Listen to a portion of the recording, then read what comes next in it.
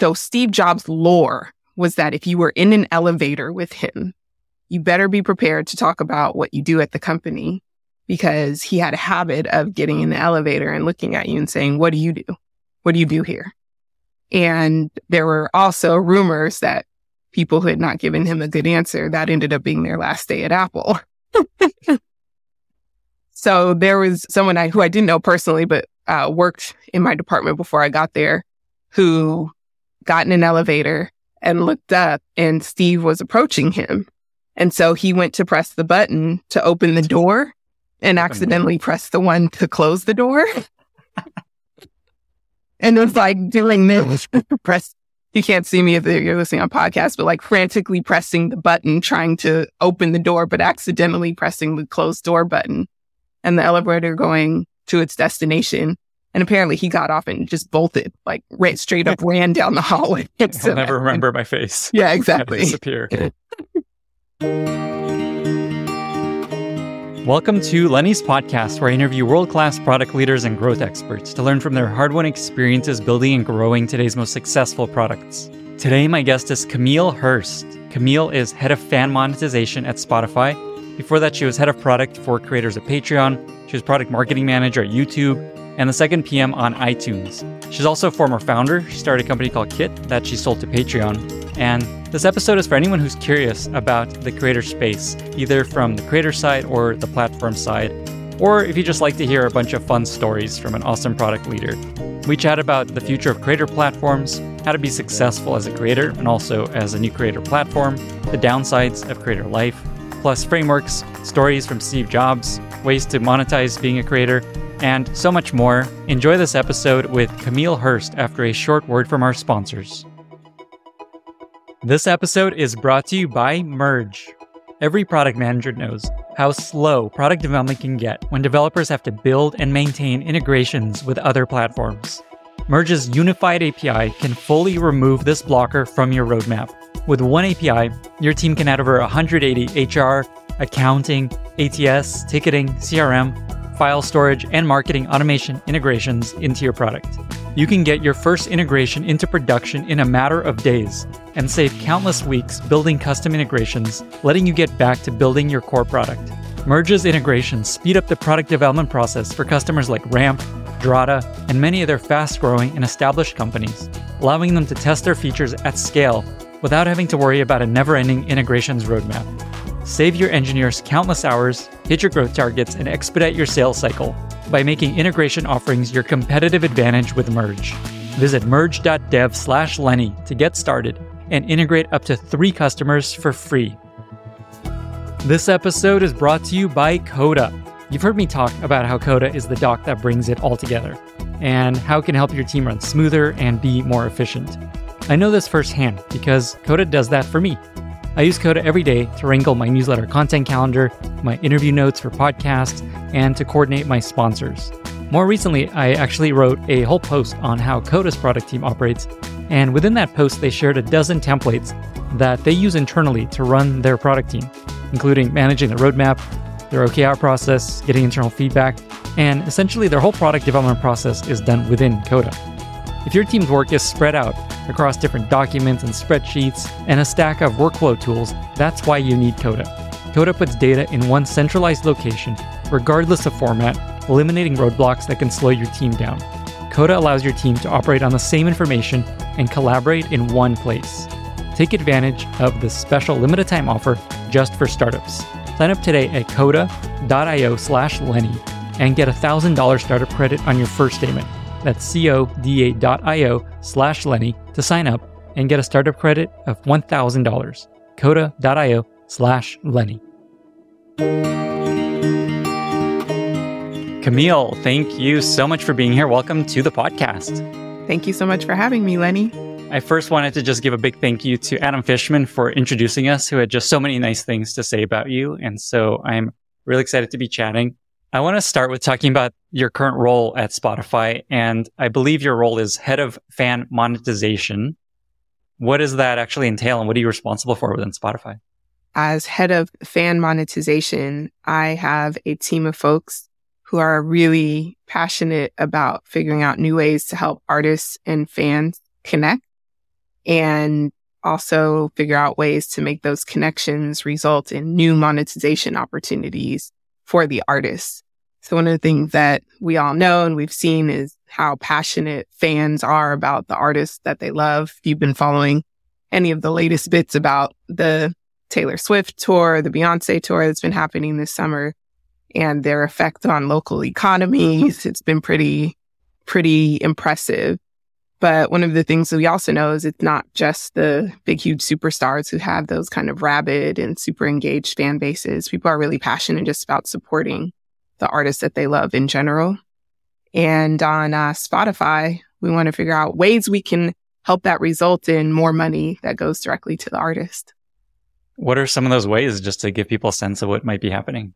Yeah, so one of the ones that most mature is merch, which is funny to say because most people probably don't realize that you can purchase merch on Spotify.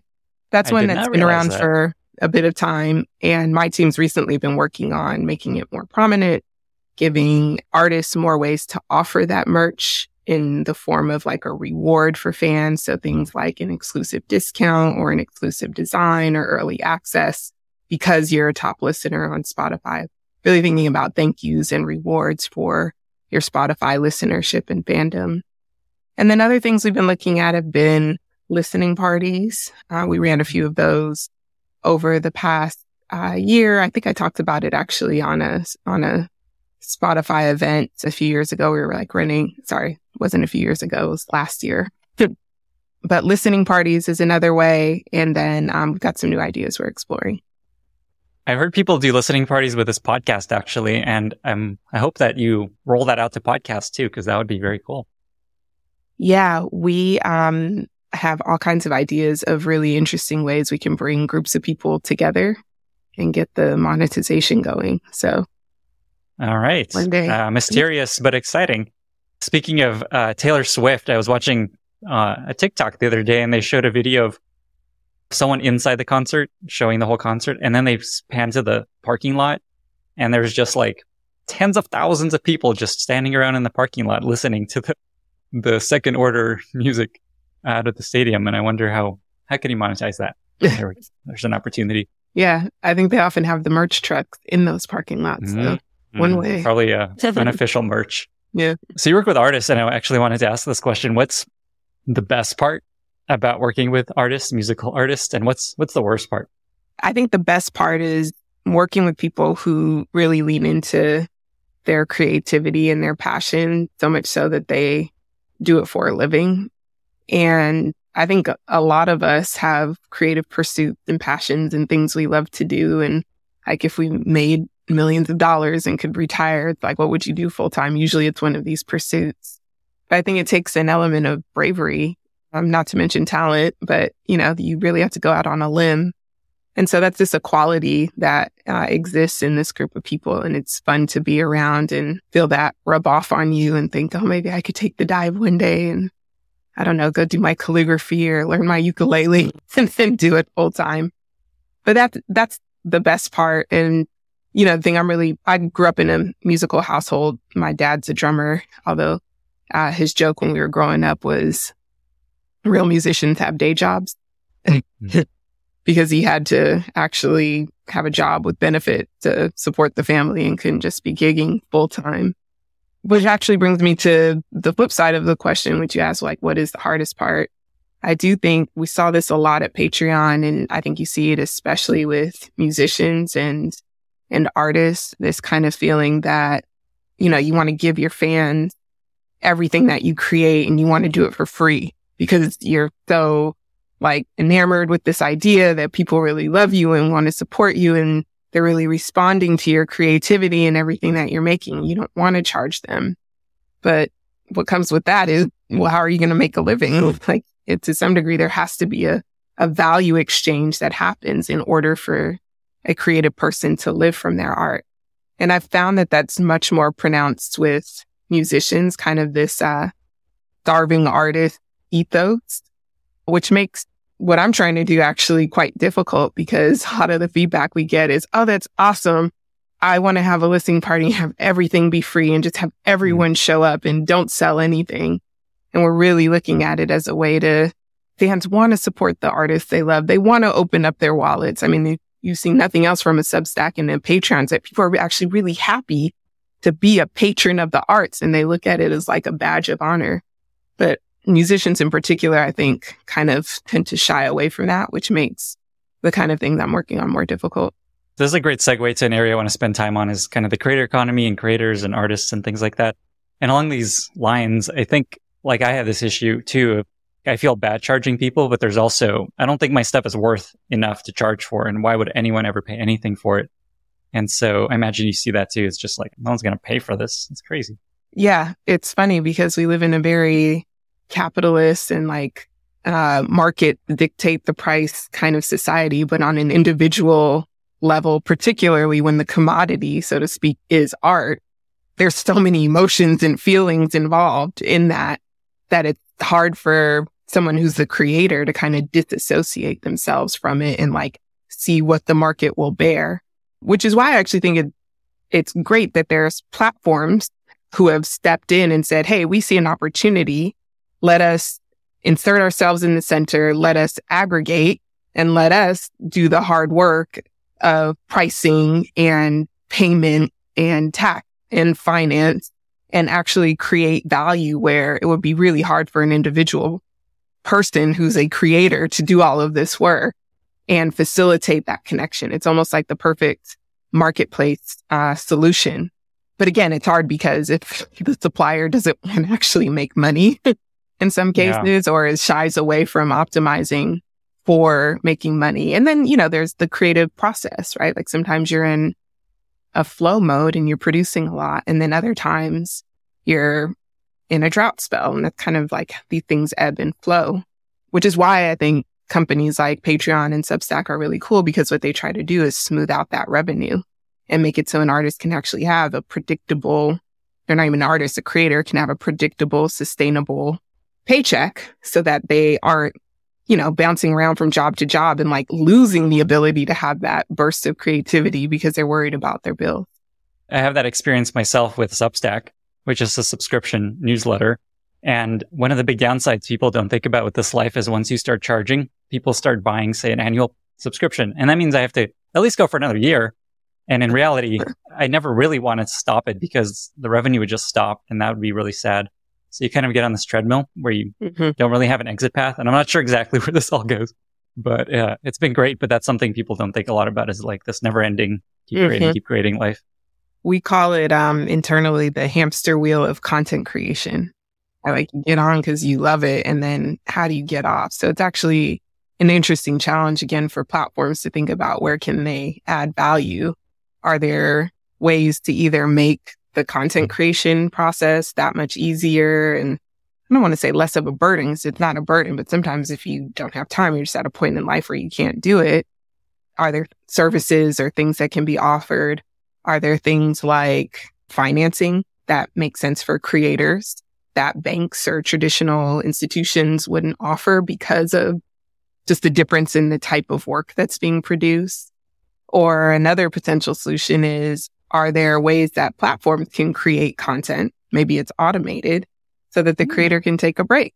So maybe they're not AI necessarily. Maybe it's more just like aggregating data or doing summaries, or, maybe there's just other ideas that haven't been explored out there. But it's a real problem. So I have this lennybot.com site, which is an AI chatbot based on all of my content, including the podcast episodes. And actually an engineer who was listening to this podcast reached out and offered to help me build it. And he did. And it's awesome. And I'm curious if that becomes my retirement plan, as this bot ends up just doing this and learns enough. I highly doubt it, but it's fun to experiment with. Yeah. Use your own content as your large language model, right? Exactly. That's exactly what it is. And I'm curious where this goes. I want to follow this thread of the creator economy. It feels like there's this like huge wave of the creator economy is the future of work, and all these platforms launched to allow creators to make money. But it feels like over the past couple of years, it feels like it faded away. And these like very small number of platforms essentially won: YouTube, Spotify, Instagram, TikTok, Patreon, maybe Substack. And there was also the sense that like the future of work is freelance. Everyone's going to be working for themselves, creating stuff. And it feels like people are still working regular jobs. a lot of these startups haven't done great. So I guess I'm just curious what you think happens maybe in the next 5 or 10 years from a perspective of platforms emerging and also just from creators. What do you think things stay the same? Do you think there's another wave? Where do you think things go? I think it was probably predictable to some degree that platforms would win because just of the nature of aggregation. Once you have either all of the supply or you've aggregated the demand, it's really a strong network effect. That's why investors love to invest in these types of businesses. It's hard to break out. I wouldn't underestimate the strategic ability either of the big platforms. Like they were definitely thinking ahead and building features and thinking about, whether or not they saw it as a monetization opportunity. It certainly was a great strategic play to make sure that creators felt like they were on the platform that made the most sense for them and they weren't going to churn or leave or try too many other places out. So I think the rush and the funding was to figure out, is there room for any other new platforms? Are there specific vertical that maybe there's an opportunity to create vertical specific features and tooling? And actually, I think we saw a huge, massive creation there in Twitch, right? Twitch did not exist and they are just a juggernaut. I think TikTok's another one that came out of this era. Maybe they weren't positioned as creator economy type startups, but effectively, did you see what happened in Union Square here with Kai, the gaming streamer? No. So I'm in New York. And last week, there was a mob and a riot because a Twitch streamer announced that he was going to be giving away PlayStations and computer gear in Union Square. And something like 1 million teenage boys showed up. I'm making this up. And they had to shut down the center of New York City to clear what turned into a protest riot mob of teenagers who came for this one creator that probably no one listening to me right now has even heard of. Yeah. So I do think a lot of the predictions have come to bear. There are tons of people making money and making a living from creating content on the internet. There have been studies too where they ask young people what they want to do and what they want to be when they grow up. We quote these at Patreon, and over 60% want to create content for a living. So those trends I don't think are going anywhere. Maybe it'll be supplemental income. Maybe it'll be something you do for a period of your life. But I do think that this area continues to be untapped. I just don't see a world where I think of like Michelle Phan, right? She's basically a mini Disney.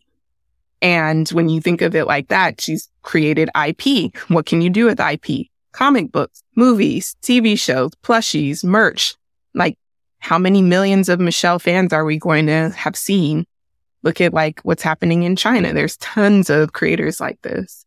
So whether or not, the VCs have won or the startups have succeeded, there's no way that you can lower the costs of content creation and increase the scale of distribution and not see this emerge, this creator economy, I think, emerge. But I think that maybe there's still opportunity for more companies to blossom and to grow, and certainly for more individuals maybe to just figure it out on their own and do it without too many big platforms getting paid off of their creative pursuit.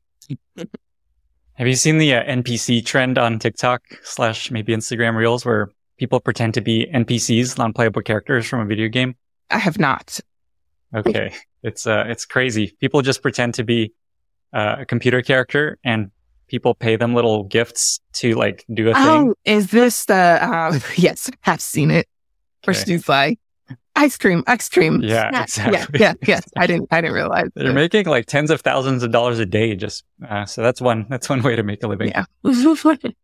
On the thread of becoming a creator, you've seen a lot of creators try to do this on Patreon, back at Apple, even with iTunes. I want to chat about that at Spotify now, and even your startup. I'm curious what you've seen is important to success in the creator life, especially things that are maybe non-obvious to people. What do people need to get right if they want to pursue that path? One of the things that I've seen that I don't know if people realize is consistency and predictability of content creation, which is where this idea that we were talking about earlier of a hamster wheel kind of comes on. But there is something to churning out consistent quality work and putting it out there for your audience to consume and respond and react to. That goes a long way. It's almost like the 10,000 hours. You have to do 10,000 hours of something in order to truly master it. But I've seen that time and again. I started at YouTube in, let's see, how old am I? It must have been 2010. And that was when I really think this whole thing kind of was just first getting going. And we used to put together these playbooks of what made a creator successful, because a lot of the effort there was trying to support this burgeoning economy. And I remember even back then in 2010 and to this day, that continues to be like one of the top pieces of advice. Another one is collaboration. So working with other great creators, sharing audience, exposing one another to those audiences. And then this was something we tried to employ at my startup, Kit. We would actually host events for creators to get together to facilitate meeting and cross-pollination and, in the hopes that it would just benefit their careers. If they were doing YouTube videos with someone they met at the party, then it would be great for all parties all around. So those are two things. And then I do think in a world with all of this content, there continues to be a need and a space for the curator. And, curators as creators is kind of an interesting concept, but a curator is almost like what the role a book publishing company plays, or a record label plays, or a radio station plays, right? There is a degree of having a brand, having something you stand for, having a vibe or an ethos, and that person being almost not a gatekeeper in a bad way, but like, I, Camille, can't consume anywhere near all this content. I trust your vibe.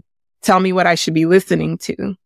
And so that would be the third thing I would say is like figure out who are those curators who you really can associate your content with, who are on the same page as you, have an audience who you think would like your stuff, and just try and get associated with them. Yeah, the last piece is I totally see that all the time. If there's someone I super respect and they recommend something, I'm obviously going to value that recommendation highly. This like where influencing emerged from organically, right? People just, there's something you should check out, and then, let's pay you to share things so that people try our product. That was the exact concept behind my startup, Kit. It was all about curating, finding people who are great recommenders for gear, having them curate that gear, and then you could follow the curators you love. Who wants to go look on Amazon and see reviews from people you've never heard of? Oftentimes, if it's your brother-in-law who's a great cyclist and they say, buy this, you just buy it. You don't even care what the reviews say because you trust that person. What happened with the startup and what did you learn from that experience? I started working on the startup in 2015. We managed to raise some money, raised over $2 million, which is a huge accomplishment, especially if you know anything about venture capital. They have a horrible track record when it comes to funding people of color, women, people who are non-cisgender white male, just kind of the track record. And we had an amazing experience building this company over several years, grew a bunch of the key metrics up and to the right, and got to a point where we were trying to figure out what the next move was. And should we get a bridge round? We were trying to raise Series A. We were, I think, early on the creator economy trend. Probably about a year and a half later, it would have been, I hope, the snap to raise money. But anyway, we were battling a bunch of different choices, different options. And I actually did this startup accelerator called StartX that's run out of Stanford, which is my alma mater. And we learned a lot about how to sell a company and what M&A looks like. So we started exploring that path. And in the end, it made the most sense for us to have an exit and join forces with Patreon. And so that's what we ended up doing. Sold the company in 2018, joined Patreon, worked there a couple of years, and that's where I met Adam. Amazing. And I wanted to ask Ashley about that experience of selling a company. There's a lot of people listening right now who are thinking about selling their company. or maybe hope to sell their company someday. And I think there's like a reality of it. And then there's like the idea of how it might go. I'm curious what you've taken away from that experience. And I guess specifically, is there any advice you could share with folks that are thinking about selling their company someday? What you think maybe you could have done earlier, or also just share a glimpse of the reality of acquisitions? I think it's different for every company, for sure. Some companies get swooped in and get bought, and other companies actively sell themselves.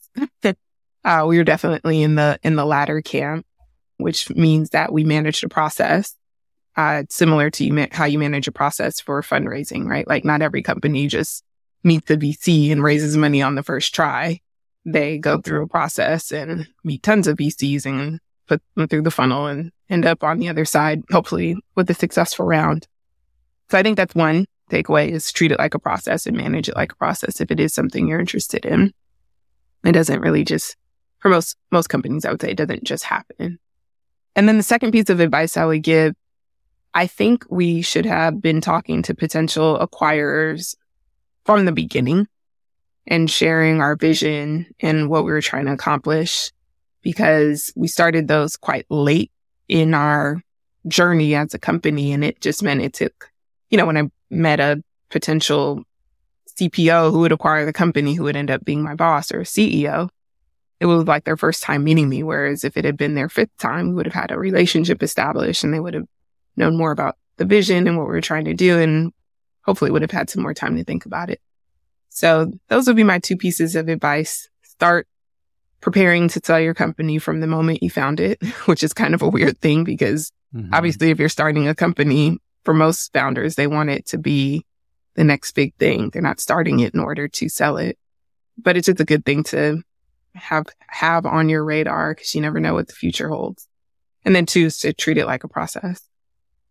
Yeah, on that piece of knowing people who may acquire you, I found that to be 1,000% true. We sold our company to Airbnb, and that's how we got to Airbnb. And what I realized is you just need people who may buy you in the future to have you in their head when they have a problem, so that they could be like, oh, Camille and her team could solve this problem for us. Let's go chat with her and see if they're interested in acquisition. And on the process piece too, 1,000% resonates. We basically, when we started chatting with a company, we're just like, okay, who else could potentially acquire us? Let's make a big list and who we can talk to at that company as soon as possible, and then just explore. But it's more challenging there because it's you reaching out to them, being like, hey, you want to chat about buying your company, versus them reaching out to you. So to your point, always goes better if they reach out to you, but you can't always control that. Right. Or if the meeting is not under the context of buying at all, it's like, we're working on something cool. We have a great vision. It aligns with what you're doing. Maybe there's a partnership here. Or we just tell you what we're doing. And then when I contact you in 12 months about buying me, you've heard of me before.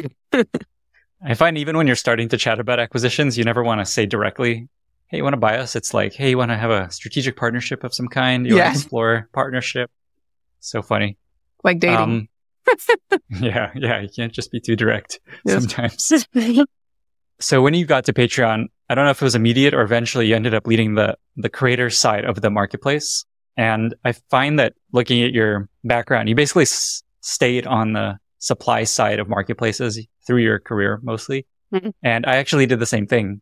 All I worked on at Airbnb mostly was the host side. And I think it takes a specific kind of mindset and person to be excited about that side of the marketplace versus the consumer side, which is where everyone always generally wants to go, to like the customer side. So I'm curious what it is that's drawing you to that side of the business across all the places you work, and then just what you found to be important to be successful in that role and on that side. What drew me to that side of the business probably was kind of, maybe accidental at the beginning, just again, coming from this kind of musical family and background. I always had like a natural interest in helping artists make a living. So I think that interest was there. At Apple, there were only 2 PMs there. We did everything. At YouTube, I accidentally ended up in creator. But where I started understanding deeply the dynamics of a marketplace was actually my experience. And the one job I've had that's like not been in the creator or art or these big consumer platforms or creator economy, which was at a startup called Halo, based out of London. And at the time was a huge competitor to Uber and Lyft in the ride sharing and ride hailing space.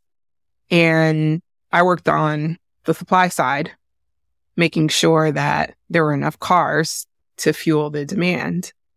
And in a marketplace like that, where it's real time, people trying to get a cab to go from uptown to downtown, you see firsthand and experience firsthand the impact to your business if you don't have suppliers. If your suppliers are unhappy, if they go on strike, if there's regulations that mean you can't use your service. And there, I think so one of the projects that I worked on that I launched was the US Uber competitor, because Halo in Europe was all about getting taxi cabs and did not play in the livery is what it's called in New York, or the private rides. Basically, it's like your uncle or your aunt or your cousin who can switch on Lyft and go pick it up whoever. Like that just was not a thing in Europe. And so we had to figure out how to launch that in the US, how to get drivers on, how to create this supply. And it was like, it doesn't matter how nice the user experience is, how great the marketing is, how much demand you can generate if when someone opens that app, there are no cars available. So, a lot of people talk about marketplaces as chicken and egg. I actually just think they're two-sided, and you start with the supply. And at the end of the day, you can kind of optimize for the demand side or choose who you're going to prioritize in terms of if there's a conflict, we're going to pick this side or the other. And yes, you won't be successful with one side or the other. But I just experienced and lived firsthand the pain of having built this great operations backend that fed into this great UI. And then you open the app and you can't get a ride because there aren't enough cars available. So I think that kind of solidified my feeling that with marketplaces, you just can't lose sight of the solving real pain points and needs for the supply side in order to make sure the entire business can operate.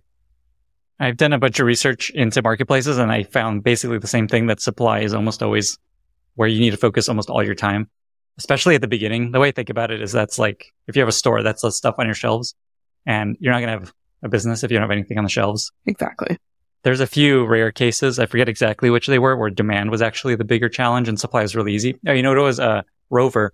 Rover had no problem, it turns out, with supply, because who wouldn't want to make $50 watching a dog for a few hours? Like, it was a really easy sell. Mm-hmm. And a lot of people could do it and wanted to do it. So they actually found supply was not an issue. Mm-hmm.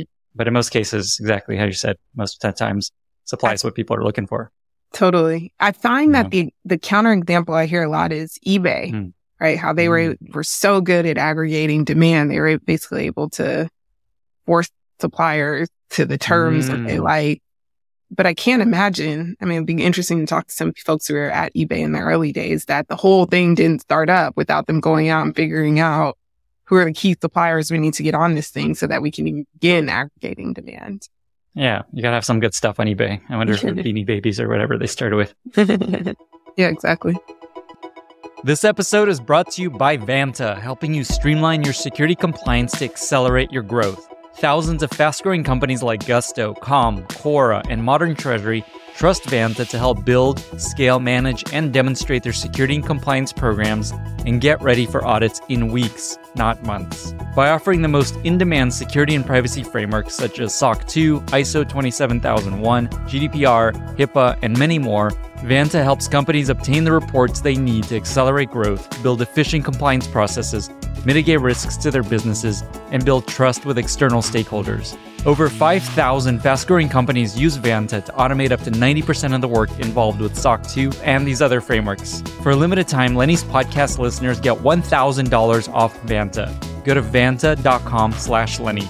That's VANTA.com/Lenny to learn more and to claim your discounts. Get started today. You mentioned Apple, and I want to spend a little time there. So you said you were the second PM on iTunes back in the day. And I'm curious what you learned from the experience you had working at Apple. I think I read somewhere you worked maybe closely with Steve Jobs and Johnny Ive. I don't know if that's true, but I'm curious no, okay. But you do have a Steve Jobs story. Yes. Okay. Yes. So I was very early on in the iTunes days. I started interning there when I came out of grad school. And my internship was actually in label relation. And then I started a full-time job doing product marketing. And at Apple at the time, I think even to this day, they didn't have a product manager title. They had product marketing managers. And so one of my colleagues who remains a good friend to this day, Steve, was the first, also named Steve, not Steve Jobs, was the first PMM working on iTunes. And he primarily was doing all the client stuff. He launched the store and everything. But I think I was the second person in the iTunes group with that title. So that was really cool. And then as far as the Steve Jobs story, I would think I mentioned to you, people like hearing this story. Nothing happened. I just went up to him and said, hi, I'll tell the story. But I think the context of why people find it interesting is because of other stories about Steve. So let me give a little context. So Steve Jobs' lore was that if you were in an elevator with him, you better be prepared to talk about what you do at the company, because he had a habit of getting in the elevator and looking at you and saying, what do you do? What do you do here? And there were also rumors that people who had not given him a good answer, that ended up being their last day at Apple. So there was someone who I didn't know personally, but worked in my department before I got there, who got in an elevator and looked up, and Steve was approaching him. And so he went to press the button to open the door and accidentally pressed the one to close the door. And it was like doing this, you can't see me if you're listening on podcast, but like frantically pressing the button, trying to open the door, but accidentally pressing the closed door button, and the elevator going to its destination. And apparently he got off and just bolted, like straight up ran down the hallway. I'll never remember my face. Yeah, exactly. Disappear. So that's the context. So in 2005, it's my first day of my internship at Apple. And I had this situation where I attended graduation because I only had one semester left to go back to. So I just decided to attend the graduation that happened basically the week before. And for those of you who are Steve Jobs fans, this is when he gave his really inspiring and famous Stanford commencement speech. And it's an awesome, awesome thing to listen to. Wait, you were at that speech? I was there. Yeah. Whoa. People love that speech. It's a good one. It's really, what did you feel being there, listening to it in the moment? Totally inspired. I mean, Apple was not quite what it is today in terms of brand and influence, and just like it's at the peak, like it's really come a long way. It was still, when I met the recruiter at a conference, I was like, Apple, what do they do again? Like my roommate had a Mac, but what's iTunes? Oh yeah, I think I've heard of that. I think, the dancing iPod silhouette ads, which really sent Apple over the top. Those hadn't even really dropped yet, but it was starting, right? It was starting to percolate and bubble, and you heard more and more about it. And just the association with music was making Apple more cool. But that speech is like, talk about a commencement speech. Like that is top notch. And Steve's great at those. He was phenomenal storyteller. So graduation is Saturday. I go home Sunday. Then Monday I started my internship. And here we are at Cafe Max with my new coworkers. And Steve is sitting literally at the table next to me. And so I was like, oh my gosh, there's Steve. I would love to say hi and introduce myself. And everyone at the table, now mind you, I hadn't heard this story about the elevator button and all of that yet because it was my first day. But they're all looking at each other. They're like, I mean, yeah, go say hi to him if you want, but like you're an intern. It's like, hopefully he doesn't fire you on your first day. But I've always, in my family and in my life, have always had this encouragement to say hi to people when you see them and let them know that you appreciate what they do and just like thank them, because it doesn't happen often. A lot of times people go and they ask for a picture or an autograph, but this idea of just like introducing yourself, saying hello and thanking someone for something that they've done that impacted you, to something that's kind of been a way that my parents have encouraged me to behave in the world, and something that I saw them do and saw them model. probably again, coming from my dad being a musician and being fans of other musicians. That's like a thing in music, the artist culture. They'll like talk to one another about how something you created influenced you or whatnot. So I went up to him and I got up from my lunch table and walked over and I said, "Hi, my name's Camille. I'm interning here this summer. It's my first day. I was at graduation at Stanford on Saturday, and your speech was amazing. I was really inspired. I'm so excited to be here and so excited to work on this company. And I just wanted to say thank you for spending your time doing that speech for us on Saturday." And he was like, "Who are you? What, you're an intern? Well, what are you doing here?" It was a little like, we had a little bit of an exchange. I had to like clarify, like, "Yeah, I graduated, but I'm interning and I have another semester left." And he was like, "Oh, okay. Well, welcome to Apple and good luck. And I hope you have a really great experience this summer." And that was it. I didn't get fired. And I said hello to Steve.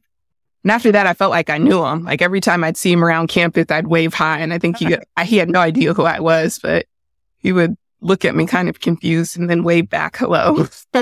She's so friendly. Who's this person? Yeah.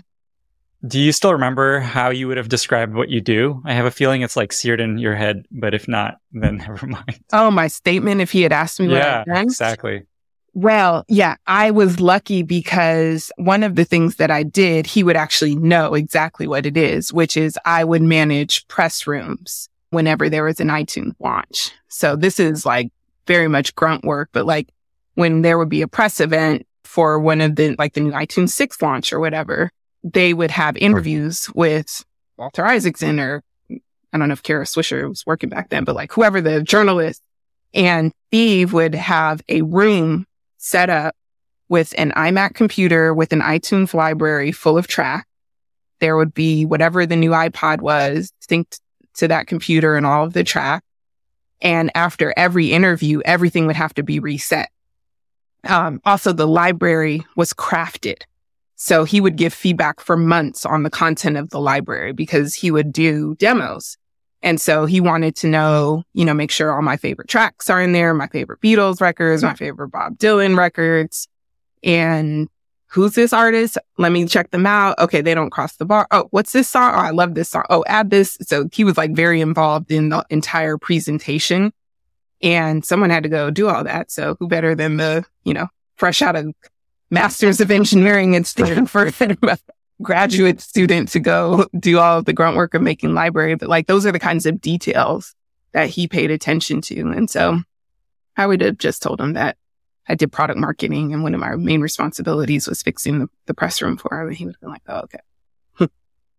You mentioned that your title is product marketing manager, and there was a recent kind of hubbub on Twitter where Brian Chesky at Airbnb shared that they've shifted the role of product manager to essentially the Apple model. And I'm curious what your perspective is on that approach to product, the Apple kind of way versus a traditional product manager. They have done this very intentionally from what I've seen. I know they hired Hiroki actually from Apple. A lot of Apple people. Yeah. And actually one of the new leaders they've hired, I don't know if you know, Judson Copeland, it's a dear friend of mine. We interned that same summer at Apple. Oh, wow. And he worked there for like 15 years before heading over to Airbnb. But yeah, the Apple construct, it's much more of like design and engineering kind of led organizations, craftspeople, I would say, more so than strategy people. So that was one of the stark differences I saw in my transition from Apple to Google. There are a lot more like people from Coca-Cola and McKinsey and Bain at Google. I don't think any of those people even existed at Apple. And it was very much like, let's 3D chess our way into what our next move is going to be. Whereas at Apple, it was let tinker and let craft and let's build and let's see what feels right. It's different approaches. As a result, the approach to product management was quite different. So I think it makes sense. Brian Chesky's background is a designer, so probably resonates a bit more within the Apple way. And then in terms of what it means for product managers on an individual level, so again, there weren't product managers. The closest thing would have been TPMs, technical program managers, who kind of help manage the sprints, and manage the schedule and listing out what features would happen. I spent a lot of my time with the incredibly talented design team, and if I had ideas of product features, or, we would think months ahead of time, like, what's the anchor story, or what are the 3 key messages for the launch of iTunes 10 or whatever. And we might have ideas for new features that would go in that. But because we had that moment in time, we knew well ahead we were planning for, and you were working on the messaging and working on the consumer positioning, again, well in advance of anything actually being live or built. Like, that kind of was what framed what features you wanted to build and what problems you would put on the table to be solved, as opposed to a clear-cut metric you're trying to drive forward, which is how product management is kind of evolved in another capacity. Yeah, and that's how it works at most companies. Mm-hmm. I want to come back actually to the creator economy stuff. I feel like you've worked in the creator economy longer than most anyone. And so I wanted to use our time to spend a little more time there. What about on the platform side? If someone was thinking about starting a company to cater to creators, to build a new platform maybe for creators to make a living, do you have any advice for them? Where do you think maybe there's opportunity? Where do you think it's like, no, probably you don't want to spend time here? I think with any company, solving a real problem is the most important thing. So creators have lots of challenges and things that can be solved. Some painful things are more acutely felt than others. I think at the core, every creator needs 2 things. They need to grow an audience, and they need to get paid so that they can make a living. And in some ways, I do think that growing an audience is more important, because with that audience, it opens up opportunities in ways that you can monetize. But there are all kinds of other things, like we were talking about: financing, health insurance, the list goes on. Things we face as human beings trying to be freelancers in the world often apply equally to people who are creative for a living. And then there are unique things about the creator space, like the spurts of energy, right? The spurts of creative flow that maybe don't apply in a salaried job or an hourly job. So there are lots of problems out there still to be solved for creators. I don't think that this space is nearly solved, done, stick a fork in it. So my advice would be to look at the problems that exist and pick a real one and go for it. Wise advice. Have you seen this podcaster, Bobby? I forget her last name. She rocketed up to like the 4th biggest podcast in America with a few episodes of her podcast. She interviews like Drake and a few comedians. Have you seen this person? I feel like I should, but as we said at the beginning, I'm such a music head. I don't listen to any podcast. The reason I thought of her is I was watching a clip of her on an interview show, and she hasn't made any money from this, even though she's got like the hottest podcast in America right now. And we're going to link to her in the show notes, but she's hilarious. Amazing. There's something about her that just is really fun to watch. But okay, no podcast for you right now. We'll get you on a podcast. You're on the podcast. I'm on a podcast. There we go. You'd mentioned your parents, and I was reading your Wikipedia page, and the way your parents are described on there is radical Buddhist artist technologists. I'm curious what that means, maybe, and then also just like, is there a memory or moment of growing up that is highlights that aspect of them? What's funny about this is I had no idea I had a Wikipedia page until you sent that. I don't know where it came from. Oh my God. Who made this? Exactly. Like, what? I'm on Wikipedia. So that was funny. That's crazy. Yeah. So let's see. I grew up in San Francisco in the 80s and 90s. My parents started practicing Buddhism on the East Coast in the 70s. And my dad I mentioned, he's a drummer and a musician. And he also had a studio. We had like this closet under the stairs that he turned into a production studio. And, he was an artist. He worked for the city. My mom worked for the city. We didn't have a ton of money growing up. And so a lot of the computer equipment came from the street. He would find somebody put a PC out. Like he was building PCs before like the gamers were doing it. And I remember he would come home with boxes and boards and chips and would literally go get a book from the library or the store and would figure out how to assemble these computers. Keyboards that were broken, he would just fix them. Probably should have been a mechanical engineer, super talented at this stuff. But basically, he had this entire production studio with drum machines and all the equipment.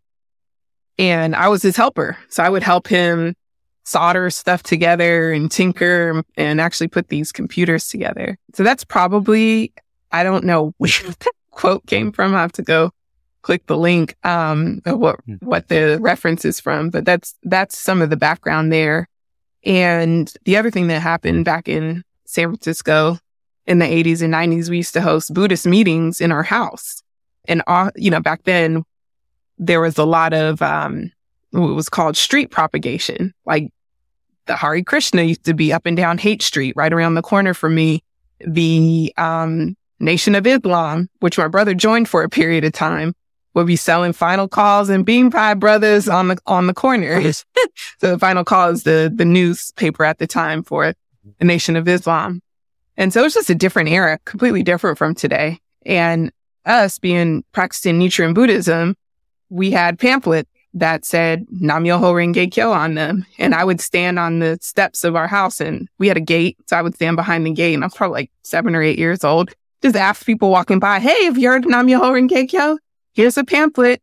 Learn a little more. We're having a meeting at our house. I'd laugh with my mom now. She's like, I can't believe we were doing that. It seems totally crazy now. But at the time, it was just, again, like coming off of the 70s, it was a very different era. If you've ever seen What's Love Got to Do with It, Tina Turner is probably, who recently passed away, probably one of the more famous, more well-known practitioners of Nichiren Buddhism. And she actually started practicing in the same kind of era, 70s and 80s, or 70s probably. So that's what that means. And those are a couple memories that illustrate that moment. But, you can kind of see music, technology, helping creators get paid. It's certainly influenced everything about how I am today. That was a perfect description of your parents, based on those stories. And it feels inevitable that you would have ended up doing what you're doing now. Product, technology, music, artists, creators. So that's amazing. I'm going to ask one more question before we get to our very exciting lightning round. And the question is just around frameworks. Is there just like a favorite framework or process or system or approach to building product or teams that you come back to or like to share often that you think might be useful to listeners? I had this great manager in my experience at Halo who turned me on to Marty Kagan, who I've since befriended and learned a ton from. And I just love the way that, he's awesome. Actually, I should ask him about early days at eBay, because I think he was there, probably one of the people who got off the ground. But, one of the things that I learned and that we really emphasized during that time is this idea of having dual track agile going, where you're doing discovery and delivery simultaneously and doing it in a way that's not waterfall. It's not like, all right, the designers are going to go over here and tinker for months.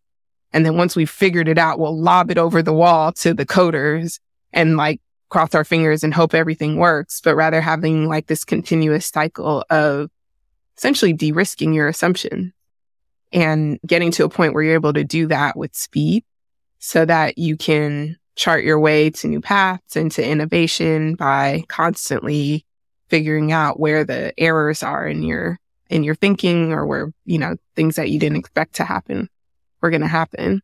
So I think everyone knows like an impact, effort, or risk reward 2x2 and can map out different opportunities and things you might do on that 2x2. But one of my favorite takeaways from that is that from this way of working around this like dual track agile, de-risking your riskiest ideas first kind of approach, was the concept of taking the things in the top right, the biggest swings, and actually prioritizing those first in terms of product discovery and figuring out what can you do to start de-risking. Because if you constantly put those off in favor of the lower risk or more predictable, smaller swings, how are you ever going to truly innovate and get to the next level? it's a less safe choice. So it's one that as a leader, you kind of are in the hot seat and you can take accountability. So if some of these things don't pan out, it's on you and not on your team, and kind of give your team permission to fail and try things and de-risk those risky assumptions and get them to a point where they become low risk and they become predictable, and you can just put them in the delivery column and execute them. It reminds me of this piece of advice that people call eat the frog.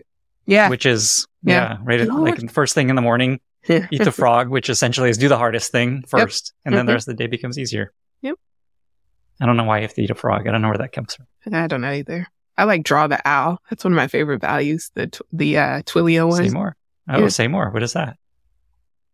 They have a, companies have their values. Mm-hmm. One of them is draw the owl. It's really draw the effing owl.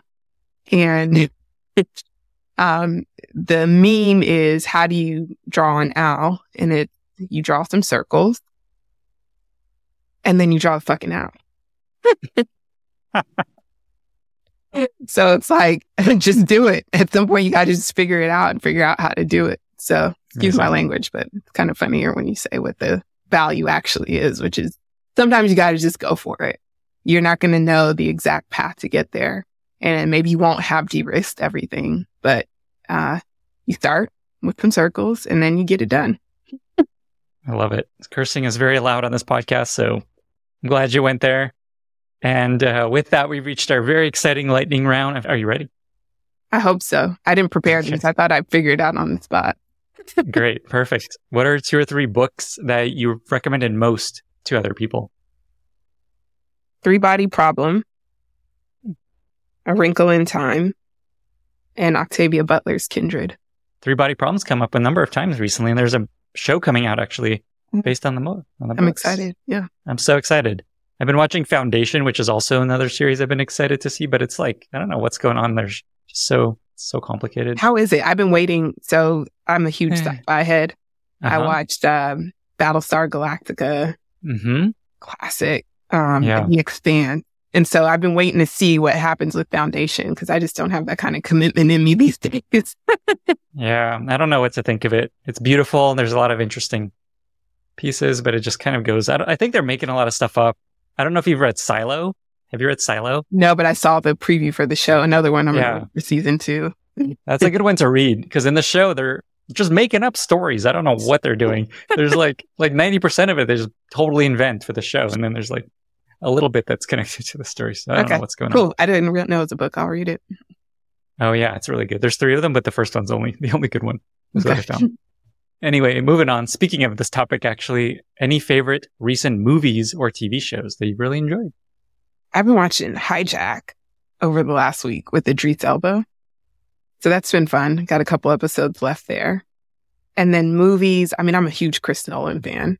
So I haven't seen Oppenheimer yet, but I can't wait to see it. Most of his movies I'm like confused by, but the visuals are just so stunning. You let it go. Yeah. I'm excited to see it too. I've not seen it either. I have a new child and it's harder to see movies. Another good one, Shadow and Bone on Netflix. Shadow and Bone. Way better than the book, I have to say. Okay. Well, I read one series, The Six of Crows. This is my like young adult sci-fi fantasy streak again coming to the fore. But the show is incredible. It is so good. So if you're into this kind of vibe, go for it. Okay, I'm going to check that out. What is a favorite interview question that you like to ask people when you're interviewing them? I like to ask people to tell me about something they're really proud of that they accomplished, and take me through the process and talk to me about why they're proud of it. I find you can learn so much about a person's motivations, about their work ethic, about what they care about, like what good looks like to them. And I think those are all really important things to understand about a person if you're going to work closely with them. What is a favorite life motto that you just really like to share or often come back to, either in work or in life? Yeah, so there's one which is actually a Japanese proverb. I took Japanese in high school and college, so but this phrase is, a frog in a well cannot know the ocean. And so the idea is to push yourself to expand your limits and your horizons and get out of the well so that you can experience the ocean. I love that. I got a better one. Sorry. Okay, great. Go. Another one. Sure. Tell me. I learned this one from someone at Patreon because someone was posting this around the streets of San Francisco. It's become more known recently. Apparently, it's a Chinese proverb. I don't know if it's true or not, but it is that the best time to plant a tree was 20 years ago. The second best time is now. So this idea that don't delay. Maybe you missed the prime opportunity, but waiting any longer certainly isn't going to help.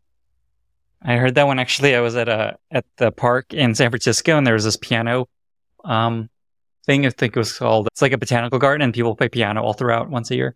And there's a guy that was just playing incredibly well. And I left, and he left around the same time, and I was standing next to him. I'm like, man, I wish I studied piano when I was younger. And he's like, the best time to have studied piano is 10 years ago. The second best time is to start now. Yep, that's right. And I couldn't get off the hook there. He's like, you're right. Yep. I'm still not going to do it, I guess. Final question. Who's a favorite artist right now? Who are you liking? Ooh. So I've been for probably like a good 3 years now really into Afrobeat.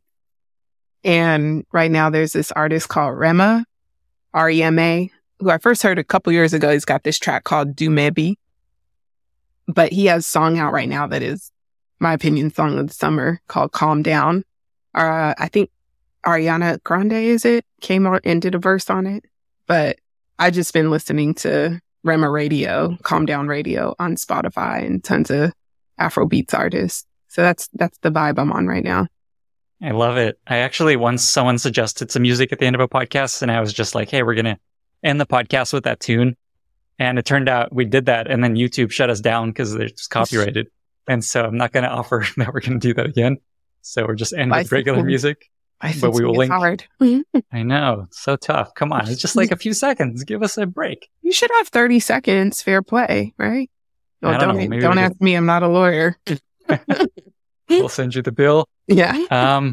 Camille, this was amazing. I think we're living the creator economy here. I really appreciate you making time for this. 2 final questions. Where can folks find you online if they want to reach out and maybe ask any additional questions? And then how can listeners be useful to you? I used to be real big on Twitter, but that ship has sailed. I'm still on there. You can find me X now. Yes, on X. Chameleons is my handle. CAMILLIONZ. Also on Threads these days, trying that out, seeing if that sticks. So probably LinkedIn. You can find me on LinkedIn. I don't think anyone ever promotes that. They do. Most people actually. Yeah. Yeah. Oh, okay. And how can listeners be useful to me? Hey, go support your favorite creator. Find out. Go to the show. Find out if they have a Patreon. I would love to see more and more people feeling like they are patrons of the arts. Amazing. Maybe buy some merch. Buy some merch, yeah. Camille, thank you again for being here. Thanks, Lenny. Bye, everyone. Thank you so much for listening. If you found this valuable, you can subscribe to the show on Apple Podcasts, Spotify, or your favorite podcast app. Also, please consider giving us a rating or leaving a review, as that really helps other listeners find the podcast. You can find all past episodes or learn more about the show at lennyspodcast.com. See you in the next episode.